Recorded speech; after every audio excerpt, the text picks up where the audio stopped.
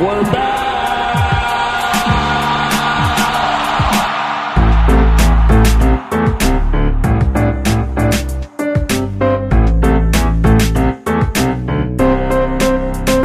Just give me another beer.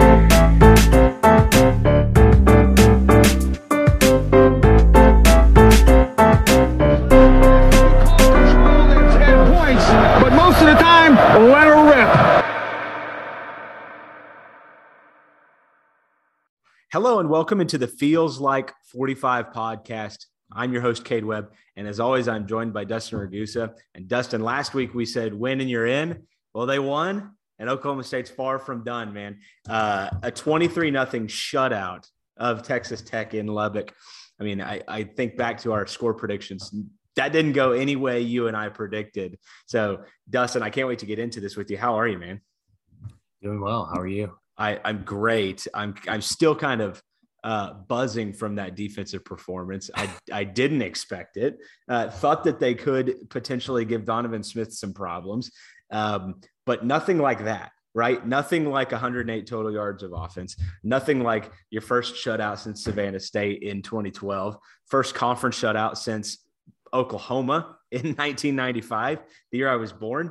So, I mean, we're literally talking about a historic defensive performance after what has been a series of historic defensive performance. And I think, you know, if you're a listener of this podcast, usually we start on the offensive side of the ball. And I think the offense had a lot to talk, or we'll have a lot to talk about on the offense this evening. But at the same time, I think this whole team starts and ends with the defense. And so we have to start there, Dustin. I mean, what are your takeaways? What were you thinking as you were watching what unfolded in Lubbock on Saturday? Yeah, I completely agree. I think we have to start on the defensive side of the football. You know, Oklahoma State came out and they kind of went a way that we've seen some teams play Texas Tech this year. They went with that kind of Iowa State 3 down with either Martin or Oliver on the edge or between the nose guard and the tackle, depending on where Knowles wanted them aligned. And then the 3 high safety look, or even sometimes they'd have Jason Taylor a little bit farther down and go 2 high.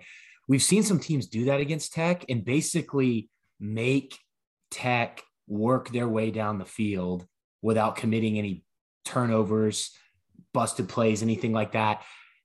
And they just weren't able to do it with Donovan Smith. Oklahoma State brought pressure at times, not a ton, but they did bring some. But Smith was just rattled. You could tell the whole Texas Tech offense was rattled. There was a couple of times, I know one in particular, where he threw it about 30 yards down the field and there was nobody down there.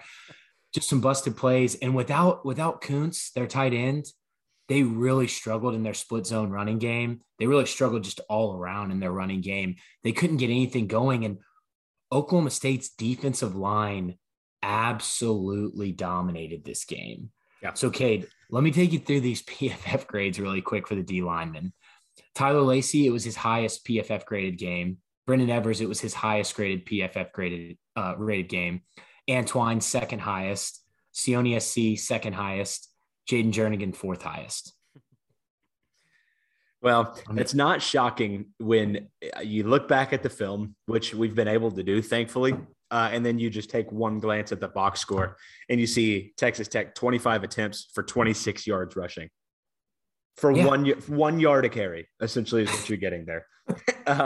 And to be honest, that felt generous, right? Because it was just that performance up front, I mean, is unlike one we've even seen up to this point. I'm running out of words to say. Well, it allowed Oklahoma State to put more defensive backs back in the backfield because you saw Donovan Smith against Iowa State. All he wanted to do was air the ball out to Eric Ezukama. Yep. And in this game, he threw it 20 plus yards down the field. What is that? 14 times and only completed one of them. Now there were a few pass interference in there, but 14 times 20 plus yards on the field. That was obviously their game plan. And people have talked about maybe this is Oklahoma State's kryptonite because they play so much man coverage, because they like to go single high.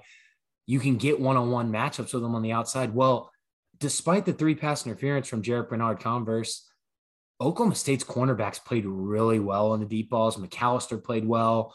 Holmes. You saw Corey Black and Jabbar Muhammad get in the mix. And honestly, Bernard Converse was in great position every time. He just got to turn around. He did play a few of them pretty well, especially one late in the game. I think he batted away on a deep ball.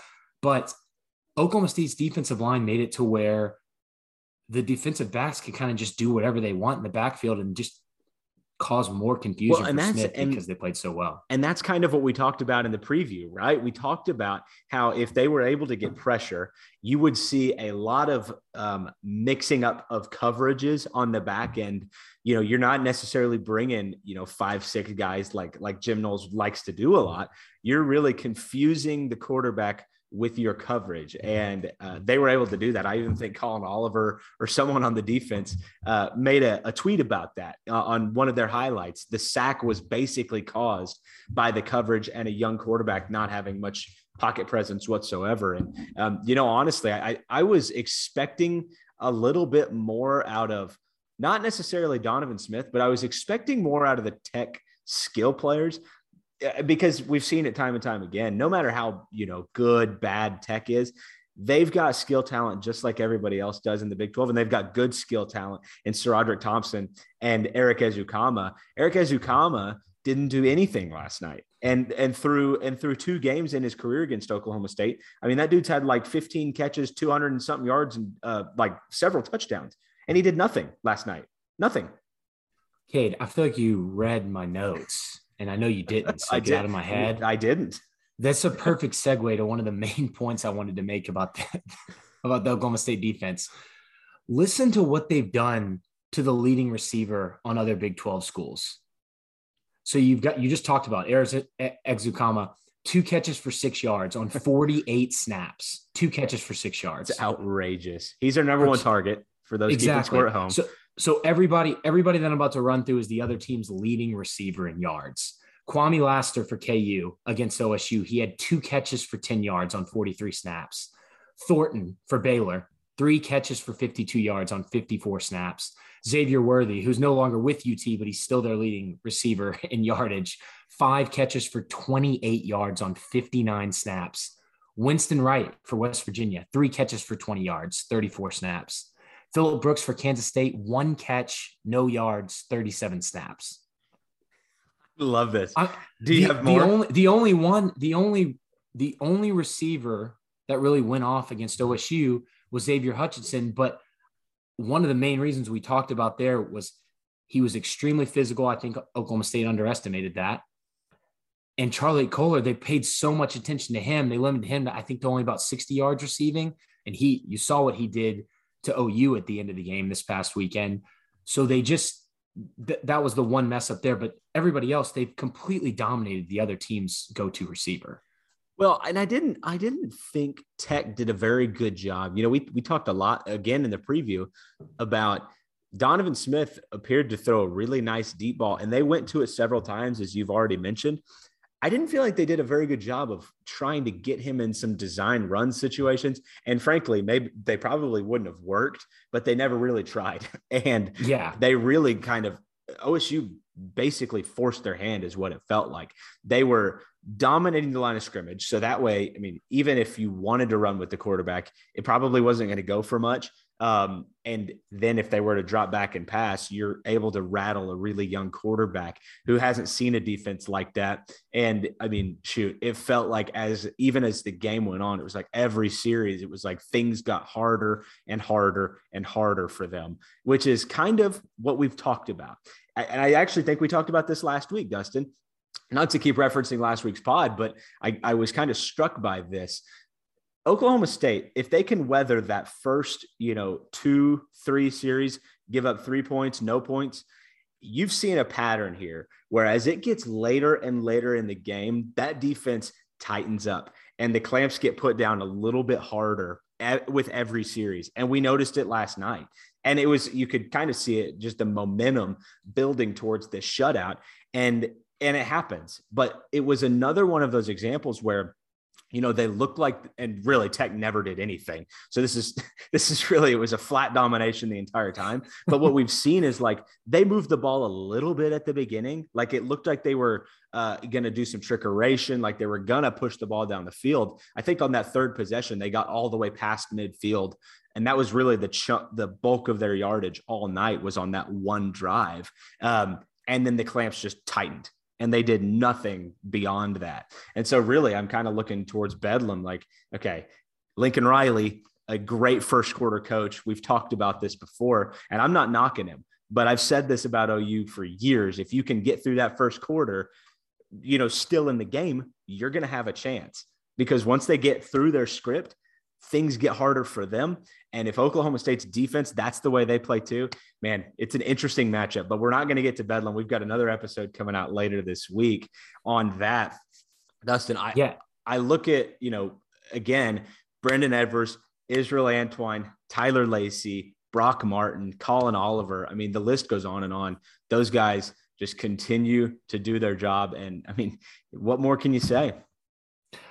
You hit it right on the head. Gundy talked about it in his post-game presser. He said, quote, "The truth is, I would think if I was on offense, eventually meaning the Oklahoma State defense, just kind of wears you out."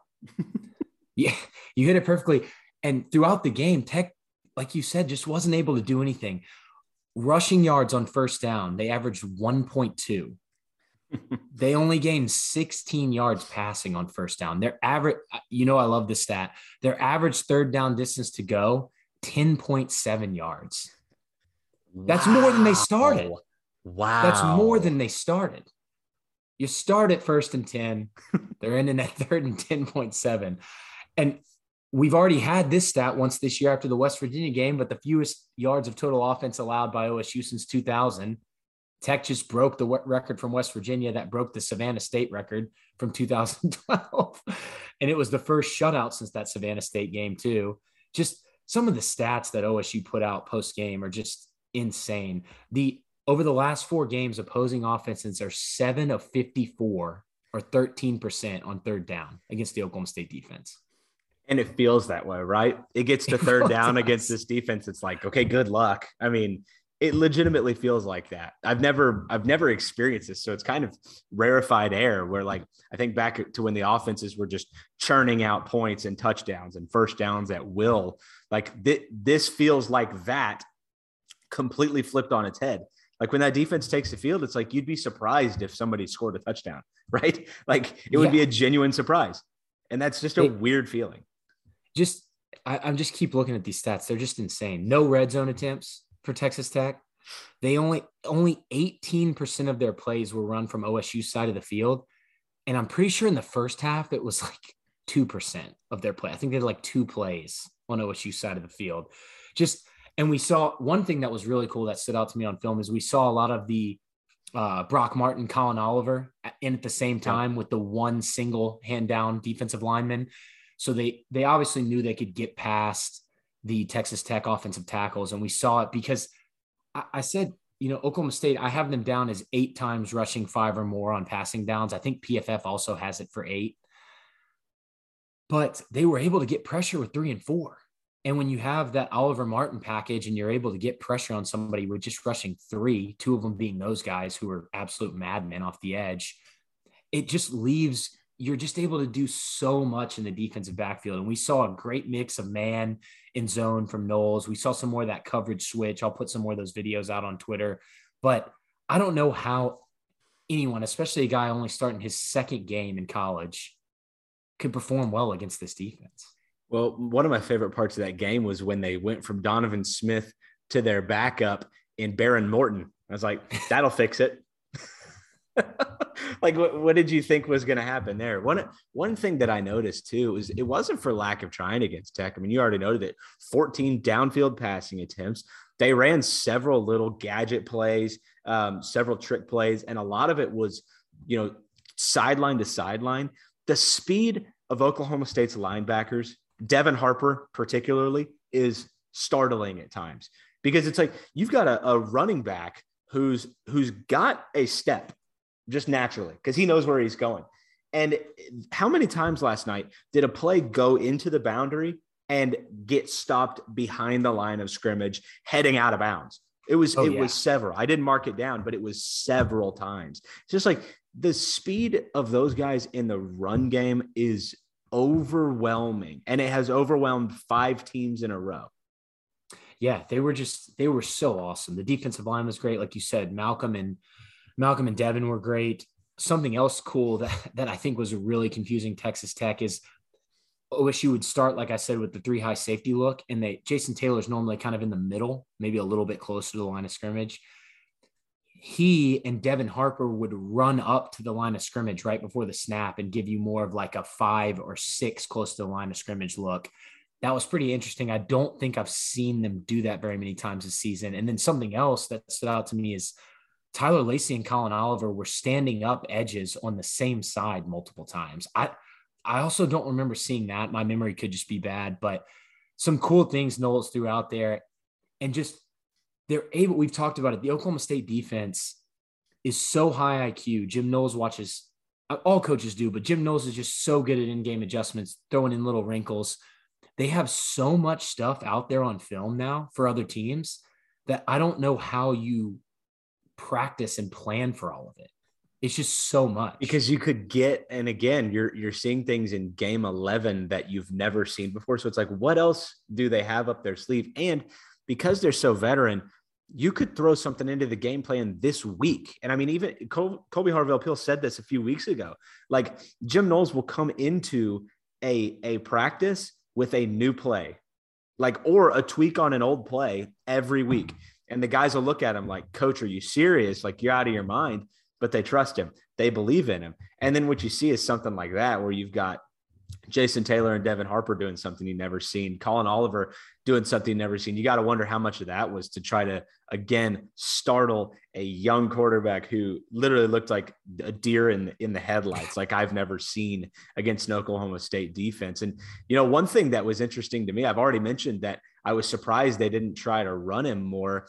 I gotta pat myself on the back a little bit for this comp that I gave Donovan Smith. I was listening to the pregame radio show, and Tanner McAllister, you literally just made this dawn on me. Tanner McAllister compared Donovan Smith to Cam Newton, and I said that as well. He did not look like Cam Newton on Saturday.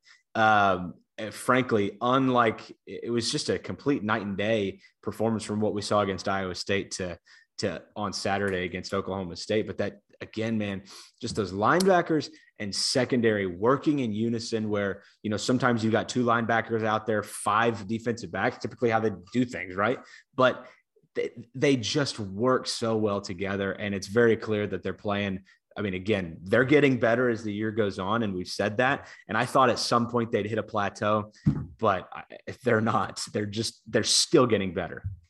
Yeah, I completely agree. And you could see, we talked about it a little bit earlier, but their game plan was to get Ezukanma matched up on Jarek Bernard-Converse, and it worked out with those 3 defensive PI calls. But other than that, they weren't able to really do anything. And since they weren't able to run the ball, I think that was their game plan, try to establish the run and then take some deep shots. And they weren't able to do either.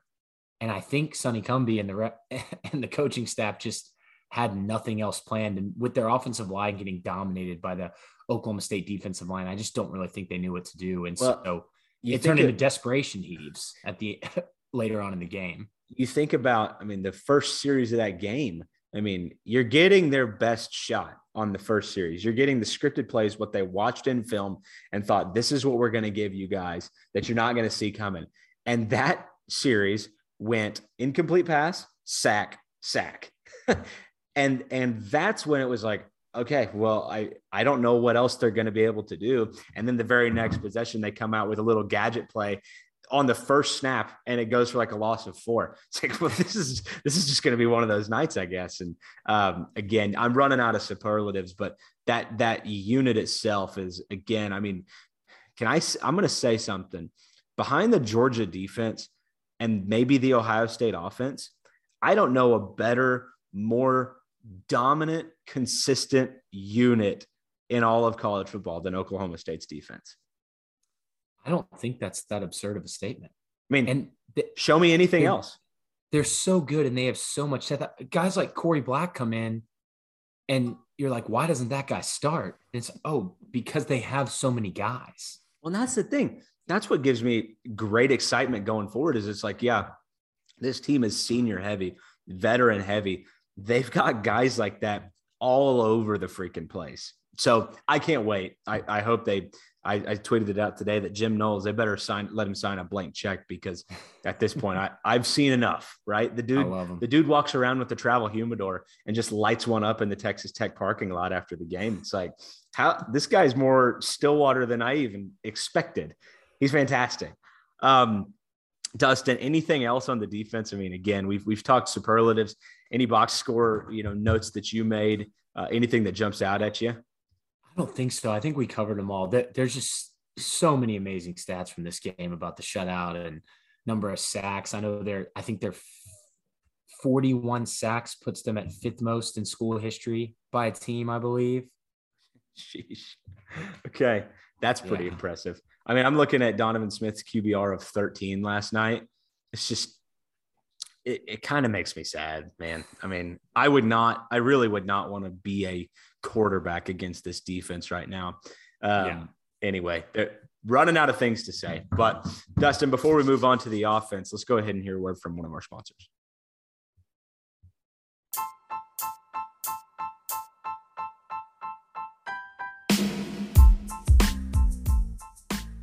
All right, big day for the Feels Like 45 podcast and the 1012 network as we welcome a brand new sponsor, Home Field Apparel, into the family of sponsors for this podcast and the 1012 network. I mean, if you're not familiar with Home Field Apparel by now, you should be. You can follow them on Twitter, but you got to check out the website. They've got vintage college sports apparel with over 100 teams. You can get t-shirts, sweaters, hoodies, and again, that's over 100 college teams with new ones added all the time.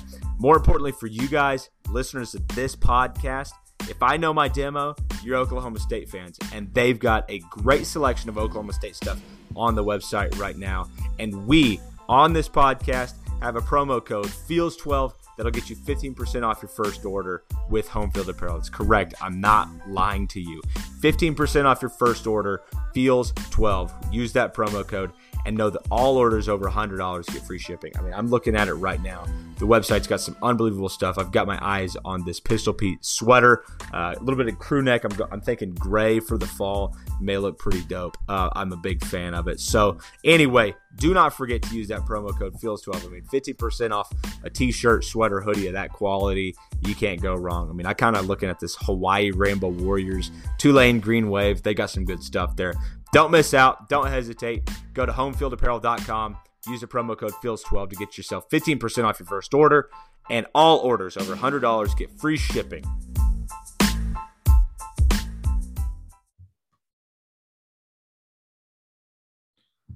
Okay, welcome back, Dustin. I mean, obviously, defense captured the storylines, but the offense really dominated the time of possession in this game.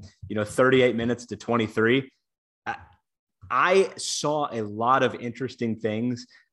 Very simple game plan to me. It appeared that they wanted to run as much as possible, not let Spencer Sanders try to do too much and get out of there with a win. It's what it looked like to me. What did you see? Yeah, well, coming into the game, we got to talk about Gundy said it in his post-game presser. Josh Sills didn't practice. Danny Godlewski didn't practice. Brennan Presley didn't practice. Jalen Warren didn't practice. And Braden Cassidy didn't practice. And even Logan Carter, he said, didn't practice. So you come into the game, Tyrese Williams is starting for Josh Sills. Joe Michalski starting for Danny Godlewski at center. Williams plays 13 snaps, goes down. They bring Hunter Anthony in for one play, and then that series ended, and Sills must have said, hey, I'm ready to go. Yeah. So Sills comes out there. You can see he played well, but you can see his foot, that plantar fasciitis was bothering him because he was struggling to kind of keep with his blocks. You could see he was struggling with some of the linebackers when he had to get to the second level. So when you're down all these guys, not a lot of depth at Cowboy back. We saw a lot of Blaine Green in that H-back spot again. They actually went a couple series with Blaine Green in the H-back spot, split zone, without Logan Carter out there. So we saw a lot of Logan Carter with Blaine Green last game. Yep. This game, we saw a lot of Blaine Green as basically the cowboy back. So when my stats come out, I'm still counting him as a wide receiver because that's what he's listed as when I do the personnel groupings. But that was pretty cool. But Gundy even said it. Basically, with all those industries, Casey Dunn needed to figure out how to run some clock and find ways to score, keyword, enough points. So like you said, that's what it seemed like to me. Yeah. They stuck to their zone. They stuck to their zone running game. The cutbacks worked again, a lot of rushing yards on cutbacks to the middle of the field. And then Sanders was trying to get it to Tay Martin whenever he could and then find some other gaps in the Texas Tech defense. They played a lot of single high man coverage. They shaded the safety over to Tay's side. We've seen pretty much every team shade a safety over like that to Tay recently. I'm sure OU will do the same. Yep. Nice kind of practice for OU too, because we know they play a lot of man and Tech played a lot of man in this one. When they switched to zone, I think Sanders, 2 of his longest completions on the day were when Tech switched to zone. So it was a lot of that. I mean, not a lot of super interesting stuff, but I kind of like that for this game right before Bedlam, especially when you have some injuries. Don't put a ton of stuff on film. I know it's pretty far along in the season, so they've already got a lot, but I think they did just enough to win. It was definitely one of the more boring games to watch this season. It was one of the more boring games to watch in several years on the offensive side of the ball, I would say. And again, I think a lot of that may have been by design, as you said, with the injuries, Sills and Godlewski. I mean, that's a problem, and it's a problem going forward. Obviously, we're recording this on Sunday night. We don't know the status of those guys going into Bedlam. So when you hear our Bedlam podcast later in the week, we're still not going to know.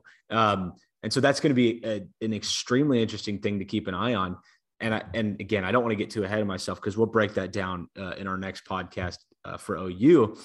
But I will be very interested to see how if Sills and Godlewski or a combination of the two are healthy, how healthy are they?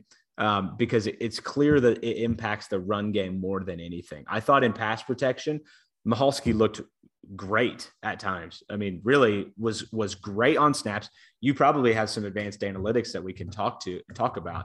But in pass protection, generally, I thought the offensive line looked good enough. Allowed Sanders to stand upright. Didn't seem like he was rushed ever most of the time. So it'll be interesting to see how that affects things going forward. But, it was great to see Blaine Green at the Cowboy back spot. I mean, to me, he's a matchup problem going forward. Anybody we play against, guy of that size, that speed, he's a natural wide receiver. I can't wait to see what they've got up their sleeve for OU. We've never really had a weapon like that in that spot. I would imagine they've held on to some stuff, just what I'm thinking, especially as you see him develop in that slot. But, as you already mentioned as well, lots of yardage on cutbacks. Didn't see Jaylen Warren for much of the second half at all. I actually missed the injury. We're walking into a different restaurant. Looked like he may have taken a knee to the helmet. Am I? Yeah, I think it's just nagging injuries with Warren. Gundy said after the game he wasn't 100%. I think he'll be a go for Bedlam. I expect Sills will play. I think Godlewski and Cassidy may be out again based on just what I've heard. So hopefully that changes. Hopefully they're able to practice this week. But I'm not sure on Tyrese Williams' status, so we'll see there. But kind of going back to your point about some of the analytics on those guys, I don't always 100% trust PFF on their offensive line grades, but Michalski, I noted a couple of times in the run game where he struggled, and he actually graded out as the lowest graded offensive player on PFF, and that was driven primarily by his run blocking. And Tyrese Williams, only in his 13 snaps, he was graded as the second lowest on PFF, again, mainly due to the run blocking. So both of those guys struggled. I can maybe put some of those on Twitter. The film reflects that 100%. Yeah, don't always love to call out some of the negative things, but Michalski definitely struggled. But they were still able to get some things done on the ground. We saw Dom come in. He averaged 4.2 yards per carry, 20 attempts, 84 yards. Jaylen Warren only 3.1 on his 12 attempts. But Sanders, another game where he gets about 50 yards rushing, averaging about 8 a carry. We saw that zone bluff work for him where the Cowboy back comes across, fakes that trap block on the edge player and comes out and takes the first, second level defender, where Sanders kind of meshes with the running back for split zone and keeps it himself, following that cowboy back. That play worked a couple of times. We actually saw a little pin and pull quarterback design run. That was cool, where basically what that means is whatever offensive linemen don't have a defensive lineman over them or covering them, they'll pull around the edge and Sanders will follow them, kind of like a sweep play. So that was kind of cool to see. And then he did well to scramble a few times. So not like the most dominant rushing game we've seen, but they were still able to do a few things. And we'll see, like, if they're not full strength offensive line going against OU's defensive line, that could be tough. But I think more on the fact than just the overall blocking. Casey Dunn mentioned it in his presser after the game. There was just some execution issues by the offense. There was the drive where I believe there was a holding and a false start on the same drive. Yep. We've talked about those pre-snap coverage reads that Sanders will make. Well, basically, if he likes the matchup with the receiver, he'll throw it, and you'll still see the offensive line and running back. They'll still run a running play, but there's not really a play action. It's kind of like a quick read he makes pre-snap. There was one specific instance where him and Bray had a complete miscommunication. He is looking over to Bray to throw the football over there. Jaden Bray's taking off down the field, and it's off coverage. I think Spencer was expecting him to run a quick hitch. So just things like that. We saw a couple. We saw the not enough men on the line of scrimmage. Yep. Blaine Green, our guy, we love him, needs to scoot up a little bit when he's got his hand on the ground and get on the line of scrimmage so they can get 7 on there. So that was kind of a thing that stuck out to me on offense. I don't know how much you noticed that, Kate, but that's something I haven't seen from the offense in a few games. Well, I mean, again, I think last night's game was frustrating at several moments in the game. One, I never really disliked the play calling. There was that first series on 3rd and goal from the 8-yard line. They go draw. Again, I don't know if that's a read or if that's a design play, but there was just several times where it's like, oh, if they could just get out of their own way. There were several drops. I mean, Tay drops a walk-in touchdown. I mean, he's standing open in the end zone and it hits him in the 1. I mean, there were things like that. As you mentioned, Green's penalty. It just felt like one of those games where they were not comfortable getting out of their own way. And it kind of felt, honestly, like one of those classic Mike Gundy road wins where it's ugly. It's not going to be pretty. And I think even at some point in the game, he's probably like, let's just get out of here with a win. I mean, I look back at, I tweeted that Squinky ripped off Jaden Bray's cleat because they ran that little throwback pass to John Paul Richardson on 2nd down in the red zone, and Bray's running wide open, and the turf just reaches up and takes his cleat off. And at that point, I'm like, we'll just win by 1 because this is just one of those funky games. And, you end up winning 23-0. So I'm not complaining about anything here. I'm just saying it was one of those sloppy games from the offense that you're just kind of thankful to get out of there with the win that you got in my mind, and they ended up racking up 430 yards of offense. So it's like, there are things that I am missing. And I noticed this in the rewatch. I mean, they're automatic on those quick slants, automatic on those hitch routes, especially with Tay Martin. I mean, he's a fantastic route runner. We've talked about this several times. But beyond that, there were just, again, some execution issues, which now that I've heard that being said, it resonates a lot with me because that's kind of what I was feeling. Yeah, I completely agree. And to your point, it was like they were shooting themselves in the foot at times, because you go back to my favorite stat, the average down distance to go on 3rd down, 5.7. They were doing well on 1st down. I think 4.2 yards per rush on 1st down, 6 of 9 on 3rd and 4 or less. They had 11 plays go for 15 plus yards. I didn't go look this up. I should have, but that has to be close to the most they've had this season, besides the KU game. A lot of plays over 15 yards. They had a lot of big passing plays. Tay Martin goes for 130 yards. We talked about his 2 drops, but they just weren't able to convert for touchdowns when they got into the red zone. 5 of 6 on red zone attempts. You want to be 6 of 6. You want to be 100%. OSU's done a good job of getting to 100% multiple games this season, but only 2 touchdowns of that, and the other 3 were field goals. We have the Jaden Bray slant route when they're down in the red zone. I'm not sure what was going on there. If Bray breaks that off, a 3-yard slant route, not only does Spencer not have to throw it over that defender who jumped in his face, he's got a better throwing window, but that safety's not going to make it there. He only got there because Bray took it too far up the seam. And maybe that's what he was looking for, but I don't know what that route is. So I think it needed to be a slant there. You've got, speaking of batted ball, Spencer, he's awesome at pump faking. I mean, maybe pump fake that. I know some of these routes are timing routes, so that doesn't always work, but he's got to find a better way to get to a good throwing window. Later in the game, he was able to. We saw a defender jump, and he kind of threw it sidearm. I think Bray ended up dropping the pass, though. On that one, I can't remember specifically, but the batted balls, that's going to be a problem because I think OU is going to see that on film, and their defensive linemen are athletic and talented enough to get their hands up.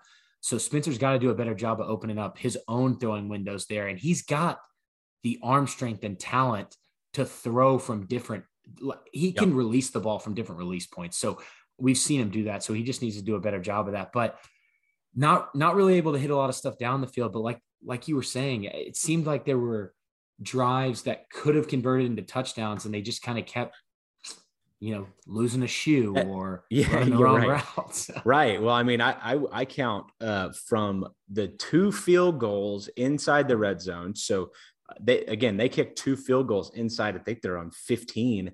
And a drop touchdown from Tay Martin. I mean, you're taking off basically 14 points right there, just in the blink of an eye. With 2 field goals, obviously you would have gotten 7 on both of those. So I mean, you're looking at literally a 37-0 win, which probably has a lot of people feeling a lot different about this game. I mean, I think that the storyline from top to bottom is the defense. I think the offense did what they needed to do to get a win, to get a comfortable win. That game was never in doubt.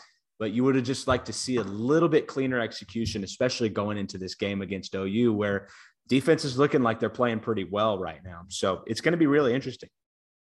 Yeah, and you could tell, like we said, that was the game plan. Gundy even pretty much admitted in the post-game presser. He said, we ate a lot of clock in the second half, particularly in the middle of the third quarter until the end of the game.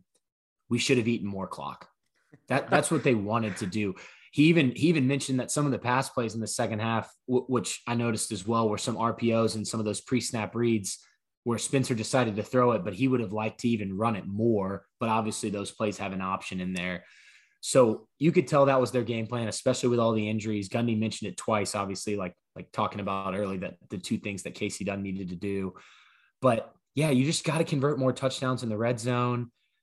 There was those execution issues. I did actually think, like you mentioned at the beginning of kind of us talking about the offense, I did think that the offensive line actually protected pretty well against, or better than they have at times this season, against some of those stunts and some of those blitzes from the second level, because Tech pretty much does that almost every time they're rushing the passer.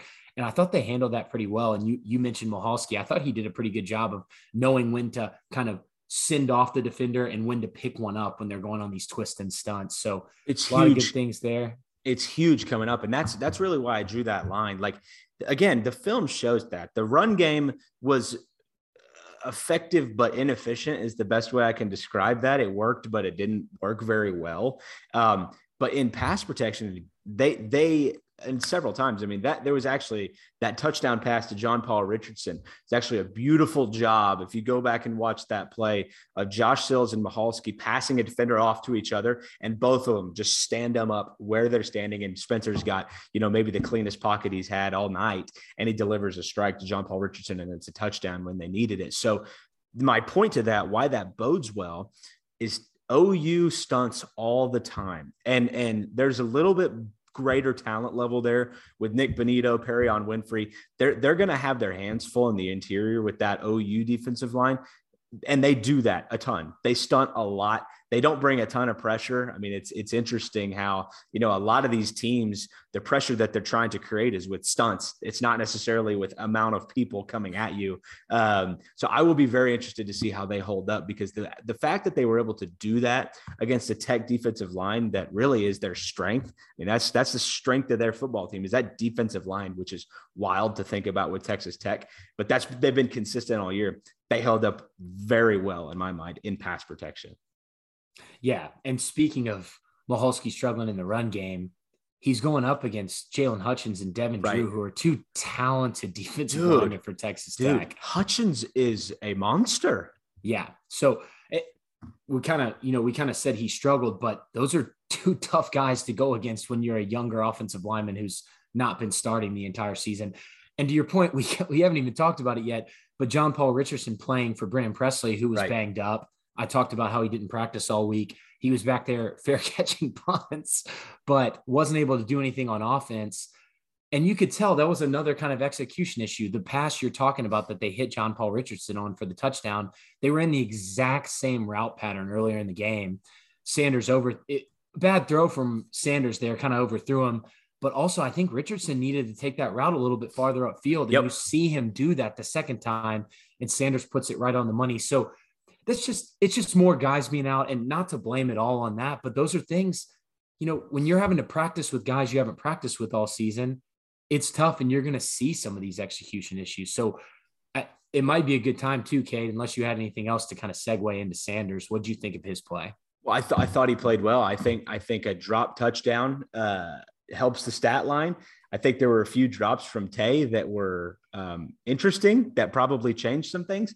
Overall, he made one really bad decision, and it was that late throw, wait for it, across the middle. It's that play that has bitten him so many times, and it had it worked out for Tech, it would have been a pick six at a really bad point in the game, and Oklahoma State got lucky that it didn't happen that way. I thought he played a clean game for the most part. Again, took what the defense gave him, but that one stands out because it's like, Spencer, that is the exact play that has bitten you so many times. You can't do that. Yeah. Are you talking about the one to Green?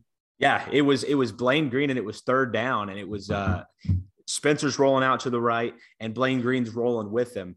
And it basically gets jumped by the corner who's kind of, pulling leverage from behind Blaine Green. So he's got an angle and he jumps the route. He was there the whole way. Spencer just was late with the throw. Yeah. The problem with that play is I'm not sure why Spencer left the pocket. He had Green on that dig route across the middle. It looked like the pocket was kind of collapsing around him. And, I don't have the angle from directly behind the quarterback, but going back on rewatch, I think he could have let that ball fly when Blaine made his break on that dig route across the middle, and he probably would have had him there. Again, I don't have the all 22, but I didn't think he needed to bail out of the pocket, and he definitely didn't need to throw that one. Also, the one that he threw, he was also rolling out of the pocket again. He threw back across his body to the middle to Tay Martin. Tay probably could have caught it. He looked worried about taking a hit, but that rolling out, throwing back across the middle, that's a quarterback no-no. And that's something we've seen Sanders do in the past that he really hasn't done this season, to your point.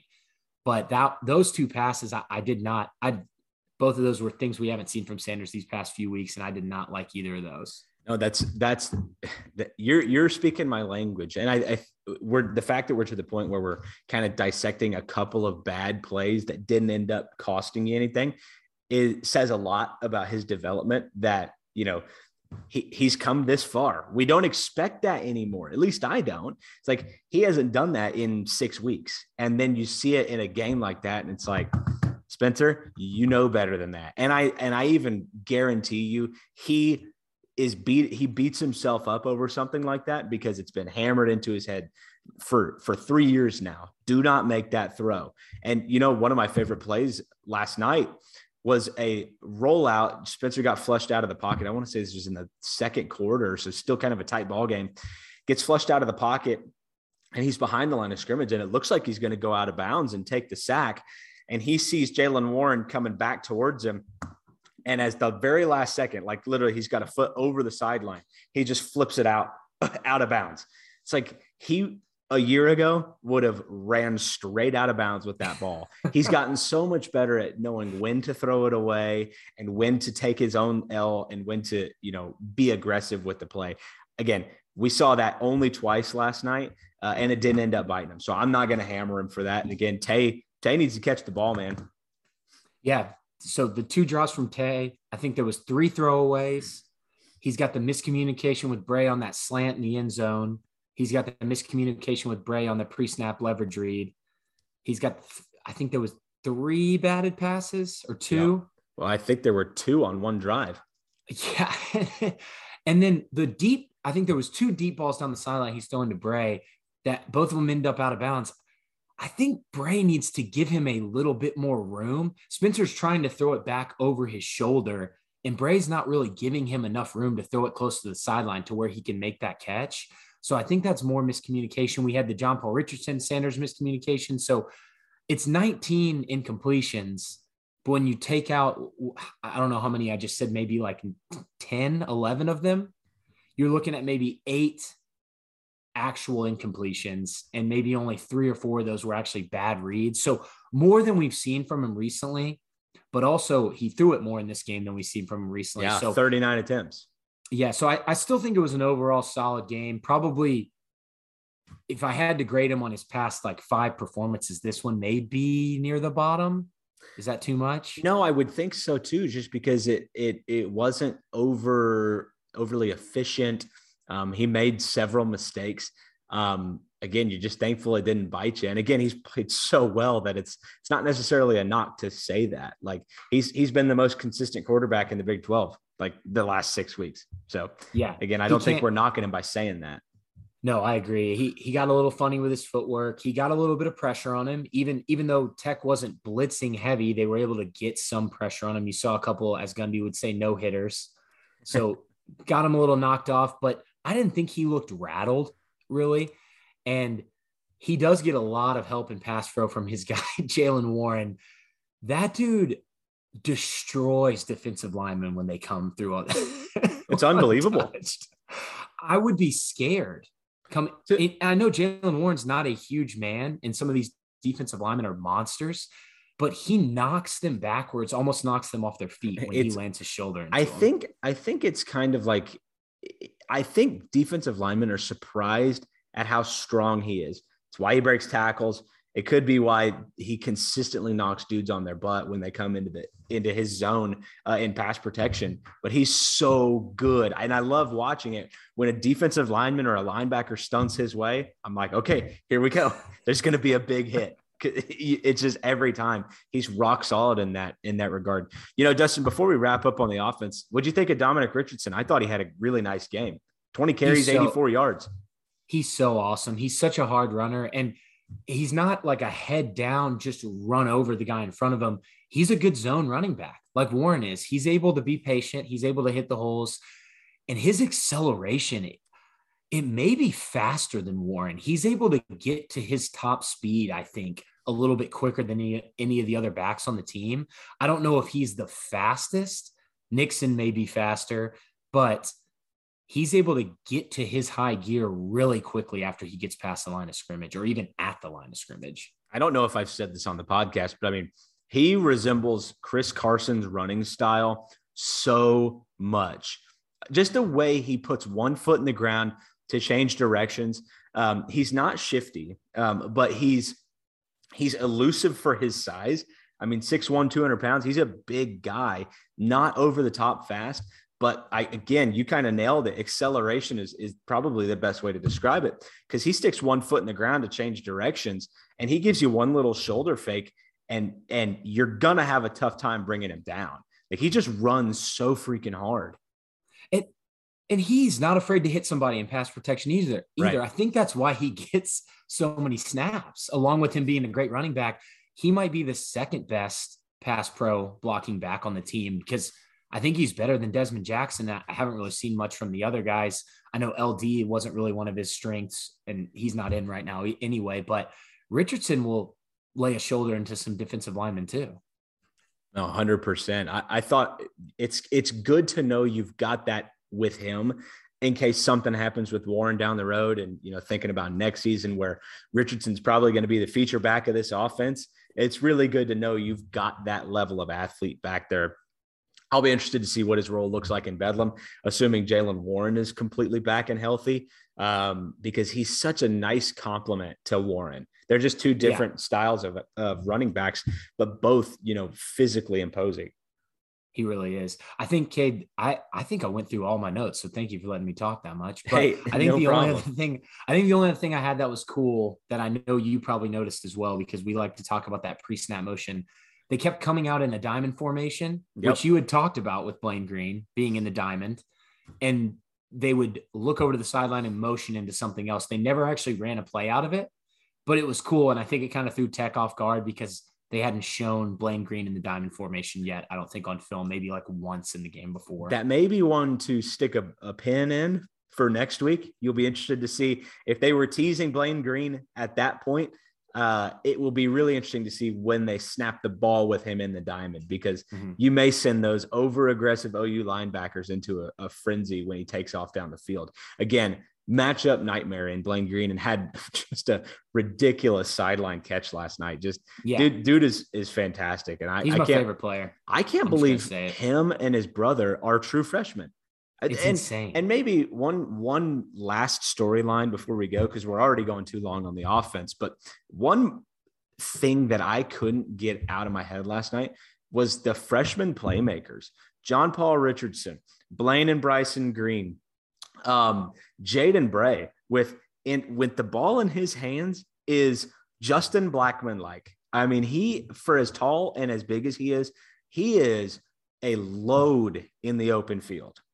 He's the best blocking wide receiver I think they've had in a while. You saw him on the perimeter for the Sanders touchdown. Every time they threw a screen pass to John Paul Richardson, I'm pretty sure it was to Bray's side. He's very he gets his hands on somebody and they can't get free. And it's not, he's not holding, he's just so strong. Yeah.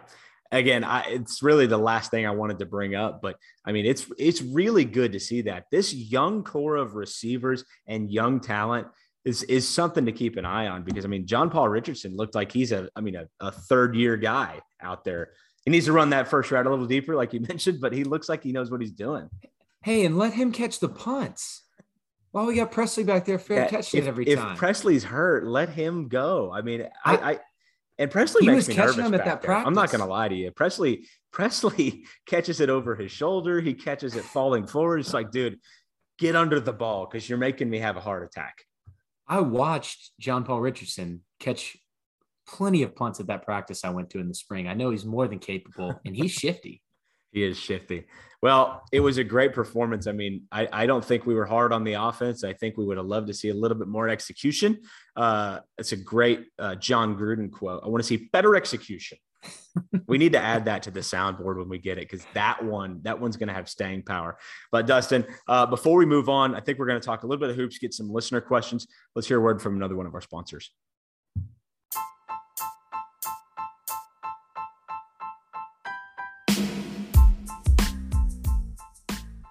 There's a specific set of rules I live by, and one of those is that no tailgate is complete without a grill. No tailgate of mine, at least. And I know that no grill is complete without Gridiron Metalworks. These guys are fantastic. If you haven't heard of them, take a look. They do great work.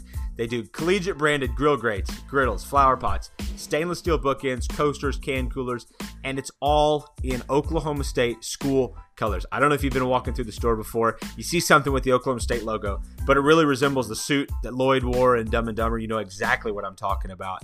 And it's not even close. But these guys at Gridiron Metalworks, they nail the color.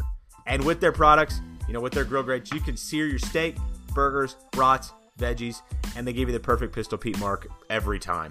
Plus, in addition to all that, this is the perfect gift to shop for. I know we got the holidays coming up right around the corner, and you probably know somebody in your life who you need something to buy something for, whether it's a boss, family member, coworker, whatever it may be. I bet you know who they like, what team they support, where they went to school, and I bet they're a Big 12 school. And if they are, every single Big 12 school has a product through Gridiron Metalworks, so go check them out. These are high quality, custom cut, made in the United States. And right now, when you use the promo code FEELS12, you'll actually get 15% off your first purchase. It's a fantastic deal.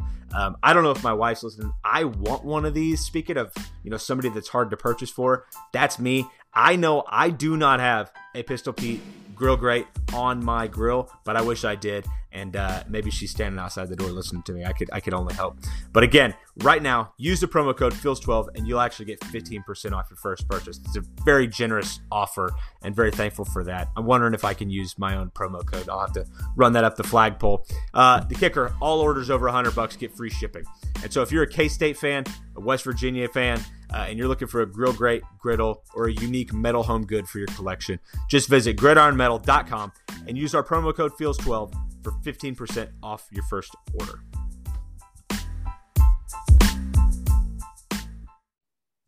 All right, Dustin, a little bit of a bounce back week for Oklahoma State hoops, right? With 2 wins over UMass Lowell and North Carolina State. Obviously, the UMass Lowell one's to be expected, but NC State, pretty surprising performance, I thought, especially the way that game started out. NC State jumped out to a 9-0 lead, and after what we saw against Oakland the week before, I'm like, oh boy, here we go. And I was even having, concerns about the season at that point. Where is the mindset of this team with the postseason ban obviously looming? And then they just come out and light the world on fire and get out of there with the win. I thought a really reassuring performance last week in Uncasville, Connecticut. I lived in Connecticut. And I don't know where that is. Yeah, at the Mohegans, that place that was a wacky place to play in general. I was talking to somebody about that the other day, just kind of weird. But Caleb Boone coming out party against NC State. Wasn't that 20 good to points? See? That's awesome. It's great to see because he needs to be a focal part of this offense, especially when teams are going to go heavy zone, like we've seen teams early on against them. Boone's able to catch it at the elbow. He's able to pass from the elbow. He's able to score from the short corner, all spots that you can get to in the zone and make the zone collapse on you and able to pass from there. So the fact that Boone's able to do that and the fact they were able to win the game shooting 2 of 13 from 3 Get used to it. Also wild. Get used to it because I think there's more 2 for 13 games coming from 3. I thought Rondell had a great game, but back to Caleb Boone. I mean, when he catches the ball in the post, it's almost like the Oklahoma State defense. You expect a jump hook and it's going in. I mean, if they can get the ball to him in the middle of that zone, he's as good as there is in, I would say, the Big 12 and beyond. He's almost automatic. He's got great footwork. Yep. He's got great touchdown there. I mean, 42 points in the paint for Oklahoma State compared to NC State's 24. They also had 32 fast break points, just running all over the Wolfpack. So that was good to see. It obviously helped that North Carolina State had a key injury. Their star big man was out and wasn't able to play. And so the fact that Oklahoma State was banging around on the inside, 42 points, was not shocking. North Carolina State had some talent, especially in the backcourt. That kid, Sebron, was very good, very quick and 19 athletic. Points from him. Yeah, 19 points, and it wasn't a fluky night too. It was like that dude could have gone for 30, I think. And I think good for Oklahoma State to get out of there with the win because, as we just talked about off the air, Dustin, this schedule's about to ramp up. You got College of Charleston coming up this week, and then you've got a showdown with, maybe the new Cinderella in college basketball. It was Florida Gulf Coast. Now it's Oral Roberts. Oral Roberts, you're going to Tulsa next weekend. To take on the Golden Eagles. Yeah. Max Asmus, Kevin O'Banner's not there anymore. Probably a little bit different matchup this year, especially with Noah O'Banner. I think he was really what gave Oklahoma State some issues. So I'll be interested to see. But again, going beyond that, you've got Wichita State next Wednesday. You've got Xavier coming up. There's a matchup against Houston coming up in mid-December. This schedule is about to really pick up. And I'm excited to see what they do against quality competition. Yeah, me too. And like you said, with the schedule, so Ken Pom actually has Oklahoma State projected to win up until that Houston game. They've got a close one in Xavier. It's showing Oklahoma State 71-69. So I think that's it says 58% chance to win. But like you said, some tough matchups coming up. We'll have the Charleston and the Oral Roberts game to talk about when we podcast next. I think we'll podcast probably before that Wichita State game, but we'll hit that and Xavier on the next one. But Cade, before we kind of wrap up basketball, what do you make of Avery Anderson's play early on? Oh, it's a great question because I don't quite know. You know, I was talking to somebody about this. I think it was actually our buddy Joel, and he asked me the same thing. I'm a little bit concerned with him being maybe the focal point for 30 games. We saw him just dominate West Virginia and Morgantown. There were several potential reasons for that. Just the style of defense they play, over aggressive in the perimeter, and he's so good off the dribble. Probably a key reason he was able to do that against them. But against a zone defense, which you're going to see a lot of in Baylor, Kansas, I think especially now that Oklahoma State's put on film that they don't handle it all that well, they better get used to it. And Avery in particular, I don't know what it is that he's not doing, but he's not as effective and consistent a three-point shooter as he's going to need to be a factor consistently. Again, especially against these zone defenses where, you know, you're going to be forced to pass it around the perimeter, and he's not doing what makes him best when that's what they're having to do on offense. Yeah. And I think to his credit, and agree with all the points you made, he's got one of the highest usage rates on the team. I'm pretty sure every game. I was just looking it up. So the ball is in his hands, but the fact that Oklahoma State isn't able to spread the floor and open it up from three-point range, it doesn't give him enough room to do what he does best and get into the lane. And like you said, he's going to have to figure out different ways to score, or even different ways to facilitate. You know, you'd like to see his assist numbers get up if he's not going to be able to get into the paint and cause havoc in the scoring department. Right. You might want him to start poking around on the inside of that zone and kicking it out. It'll be interesting, man. It'll be interesting to see how he handles the physicality of some better teams. To be completely honest, Cowboys got to start making open shots. I mean, Bryce Thompson has not done a good job of that. He's had several open opportunities in transition that just kind of clang off the rim. I mean, Rondell has hit a couple shots, but again, they're going to need more consistency. And as you just mentioned, especially when they're in the half court. I mean, I made this point to some friends. In the half court, Oklahoma State is a bottom of the Big 12 type of team. In transition, they are as good as it gets in basketball. I mean, I would think if you get in a track meet with them, you're going to have a tough time beating them, whoever you are. But if you're able to slow them down and get them into their half court, I mean, you could lose to anybody if they don't figure out a way to start hitting open shots and to facilitate and create more open shots. Well, they want to run that spread open motion offense that they're able to do against man defense, backdoor cuts, passing the ball around, moving it quickly, trying to get driving lanes. But against zone defense, they can't really run that. And like you said, they're just having a lot of trouble in the half court. Yeah, I'll be interested to see again as the games get harder and the schedule ramps up, what happens. I think they'll figure it out. Again, Mike Boynton's teams get better as the year goes on, and there's a long track record of that. I mean, we got 4 years that prove that. They've been great defensively. Fantastic defensively. They're smothering at times, and they force a ton of turnovers, which is to be expected at this point. So again, I'm excited to see what happens and ready to get up to Stillwater for some basketball, but I'm kind of locked in on football at the current moment. Yeah, agreed. Same here. All right, Dustin, let's move on to some listener questions. Again, we've kind of teased this. We're going to have 2 podcasts this week. Obviously, the Tech preview, and then later in the week, we're going to have an OU preview. That one is not going to have listener questions, but this episode will. Obviously, with the OU episode, I think Dustin and I are going to go forever on that, just with the implications of that game and everything else. But we've got a couple of listener questions and a couple of Twitter questions. And again, if you're not familiar, you can drop us a voice question at Anchor, and we post this every time we're about to record. You can actually just head over to our Twitter page at Feels Like 45 Pod and find the link right there in our bio. But Dustin, we actually had our first female caller, and the only reason I say that is because that's what she titled it in all caps, first female caller. And this is from Carly Gatlin, and I really liked this question. So let's see what she had to say. Hey, this is Carly, 2016 Oklahoma State grad. I have 2 questions for you guys.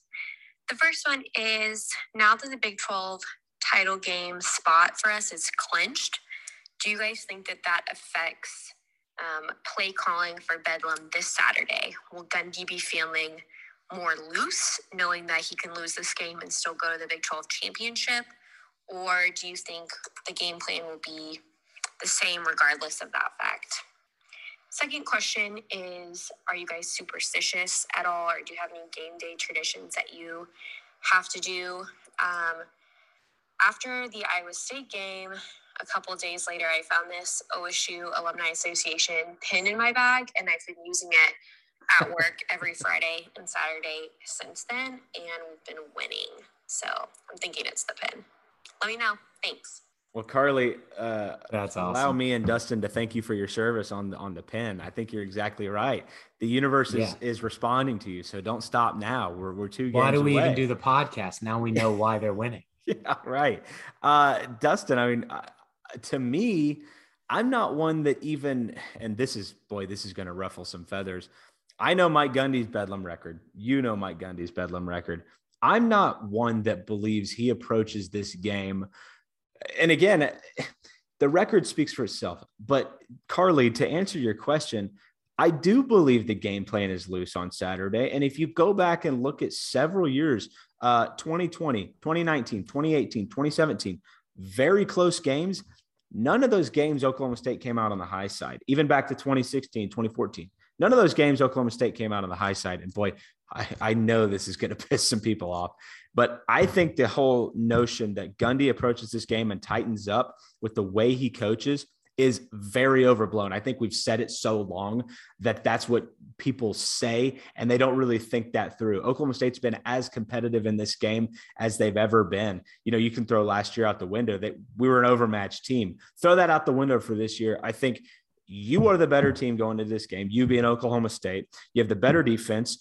The offenses are equal, if not, you know, Oklahoma, given edge to Oklahoma State, they've shown more consistency over the last several weeks. So to me, you have no excuse to go in there conservative. I think you got to let it hang loose, because at this point, it's not about the Big 12 title. So just because you have a spot wrapped up, at this point, you're looking at what could happen if you just win the next 2, right? So I think you'd let it hang loose and see what happens. Yeah, I just think from what I've seen this season, Oklahoma State, they want to establish their outside zone running game. They want to let that open up the passing game, and then they want to be extremely confusing, bring pressure at times, go zone, do so many different things on defense. I just think they're going to go into Bedlam like every other game this season and try to establish that game plan, especially on offense. I'm sure we'll see some wrinkles. I'm sure we'll see some different formations. If Braden Cassidy's back, I'm sure we'll see some more true 12 personnel cowboy back formations, because they've ran so well out of those this season. But I can't see them going loose and just like throwing it all over the place or doing something way different than the game plan. So I think it's going to look conservative when you watch the game, but it's going to be because Oklahoma State has an identity this season on both sides of the football. And they think that they're good enough. And I think they're good enough to go into the game with that same game plan, with the defense knowing they're going to do it and just try to establish it again. It also helps on the offense side of the ball that Baylor, who runs kind of a similar wide zone, outside zone scheme, ran for 296 yards. You're saying what I'm trying to say, and you're saying it better than I am. When I say let it hang loose, like the notion is that Gundy approaches this game and everything that they've been doing goes away. And I don't believe that. I don't believe that that's the case. You go back and actually watch these games. Oklahoma State runs trick plays in Bedlam. They throw it down the field. And again, I'm not saying that some of the criticism isn't warranted. I know the Bedlam record, but my point is that exactly what you said, Dustin. I don't think they go into a shell. I think they run exactly what they've been doing with some wrinkles. And I to be honest, I thought at times Oklahoma State was aggressive in Lubbock. And so I'll be interested to see what they do. I don't think it's going to look any different. I completely agree with you. My point is just that, when I say they're going to let it hang loose, I think that means they're not going to go into a shell like everybody else assumes they will because it's Bedlam. Yeah, no, that makes sense. And Carly, to answer your second question in terms of superstitions, I don't necessarily have a game day superstition per se. I get up and I watch College Game Day, 8:00, crack of dawn, pour myself a cup of coffee. And typically I'm having a Miller Lite by lunchtime. So that might be my game day tradition. I think my only Oklahoma State one is I normally wear the same pair of these Pistol Pete socks. Oh, that's very superstitious. Unless I'm going to the game and I'm wearing shorts for some reason. But if I'm wearing jeans, I'm wearing these same socks. So I think I've worn them to like every game this season. But it's funny. Like, I'm such a creature of habit just in general. I could eat the same thing for lunch every day. I go to bed at the same time every day, wake up at the same time. I don't have a game day habit. I just get very nervous.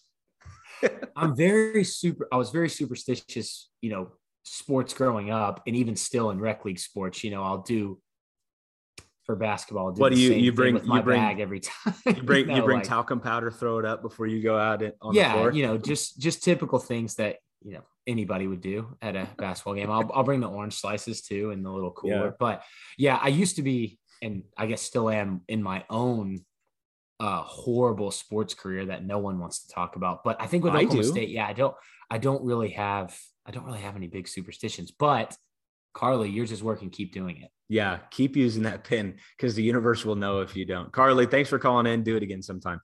And a frequent caller here, our buddy Jake, and he says #WeAreGood, and shout out to the We Are Good movement. Okay, fellas, say it with me. We are good. I, for one, am irrationally excited about Bedlam this weekend, but I usually am. Here's the question. We're doing a player swap. We are taking one player from OU, and they're taking one player from our team to play in this weekend's game. Who do we pick, and who did they pick? Wow, Jake, that's a fantastic question. I typically screen these. I hadn't heard that one, but I wish I had, so I had time to think about this. Assuming that you're saying you swap a player of equal caliber and not that like we take Spencer Rattler and they get, the placeholder, assuming it's a 1-to-1 trade. This is our interesting. Placeholder is Hutton though, right? We wouldn't want to give him up. Yeah, especially not with the fire tweets he's firing off right now. Do you have a thought on this? Because I need a second. Man, I'm not going to be able to pick an OU player. I know. I hate them too much. If I was OU, I would just take probably. I know their defensive line's really good. Anybody on the defense. I would take a Malcolm Rodriguez, a Devin Harper, a Colby Harvell-Peel, a Christian Holmes. I think, obviously their defensive line's really good, and you and I think ours is really good. I would say an OU fan probably would say their defensive line is better. So I'd probably take someone in that second or third level if I'm OU, and pretty much you can take anybody if you want. I'm having a really hard time with this one because honestly, I think for the first time in a very long time, maybe ever, Oklahoma State's depth chart just matches up really well with OU's depth chart, on the 1s and 2s specifically. If it were me, I wouldn't mind seeing like a Woody Washington running around back there in the secondary. I think he's a really talented young player. But I'll say this, I don't want to give up a Jabbar Muhammad or a Corey Black for him. So if it were me, I would say, okay, you know what? I just figured it out. I'll trade you a backup quarterback for a backup quarterback. We'll take Spencer Rattler. You guys can have Ethan Bullock. There we go. All right. Might cause some locker room problems, but yeah. Hey, we'll just see what happens. Jake, thanks for the question, man. Dustin, this was fun. Did we have any Twitter questions, by the way, before we we have a few. We can run through them real quick. Brian Metcalf, he's got a question, but he just kind of got a statement at the beginning. Brian, thanks as always. You're always killing it with the questions. Would you believe we are possibly a week away from Texas finishing last in the Big 12? Probably not, but it's fun to think about. No drink comp this week. This is a triple espresso straight into my veins. We are Dallas bound. And then he says, I missed the wrestling win. Any takeaways from the duel? I actually didn't get to watch. I was hoping to. I know it was on Big Ten Network. Our buddy Lee, though, on Dynasty Defined is going to have a recap pod coming out. So he'll hit you up with that there. The next question, we've got Oakley Burklow. He's at Buffalo Oak. He says, what's your prediction on what happens with Jim Knowles? Are we able to lock him up on a new contract, or does he move on this offseason? Great question. I think he's locked up. I think he might already be locked up. That's just my gut. I think if Jim Knowles likes where he's at, if he likes being a defensive coordinator, Oklahoma State and this new administration, again, there's a lot of feel good emotions coming from Gundy and the new administration in Casey Schrum and Chad Weiberg. Seems like they get along really well. I think if Mike Gundy walked into the office tomorrow and said, Jim Knowles needs $2 million, make him the highest paid defensive coordinator in the Big 12, I would think that happens yesterday. So if Jim Knowles likes where he's at and likes being a defensive coordinator, I would expect that he's here next year and beyond. I agree. I think they're able to sign him to another contract and get him and keep him here for a little while. I love the question. By the way, great shout out on Dynasty Defined. Great podcast that you all should go check out. And then the last one, Jacob Ingles from the Ingles and Ian podcast. He's asking about a crossover episode with the Ingles and Ian. Hey, could be possible down the road. Jacob, thanks for tweeting at us. We really appreciate it. Yeah, Jacob, shout out to you guys. You guys are doing a good thing over there. And we'll keep it in mind as we go forward. Dustin, this was fun, man. Again, we've got an OU pod coming up next week, so I don't want to put the cart before the horse, or later in the week. I said next week. Great talking to you, man. We'll talk to you later in the week. As always, you can follow us at Feels Like 45 Pod on Twitter. You can follow him at Dust Ragu and follow me at Cade Webb. And we'll talk to you guys later in the week. Go Pokes.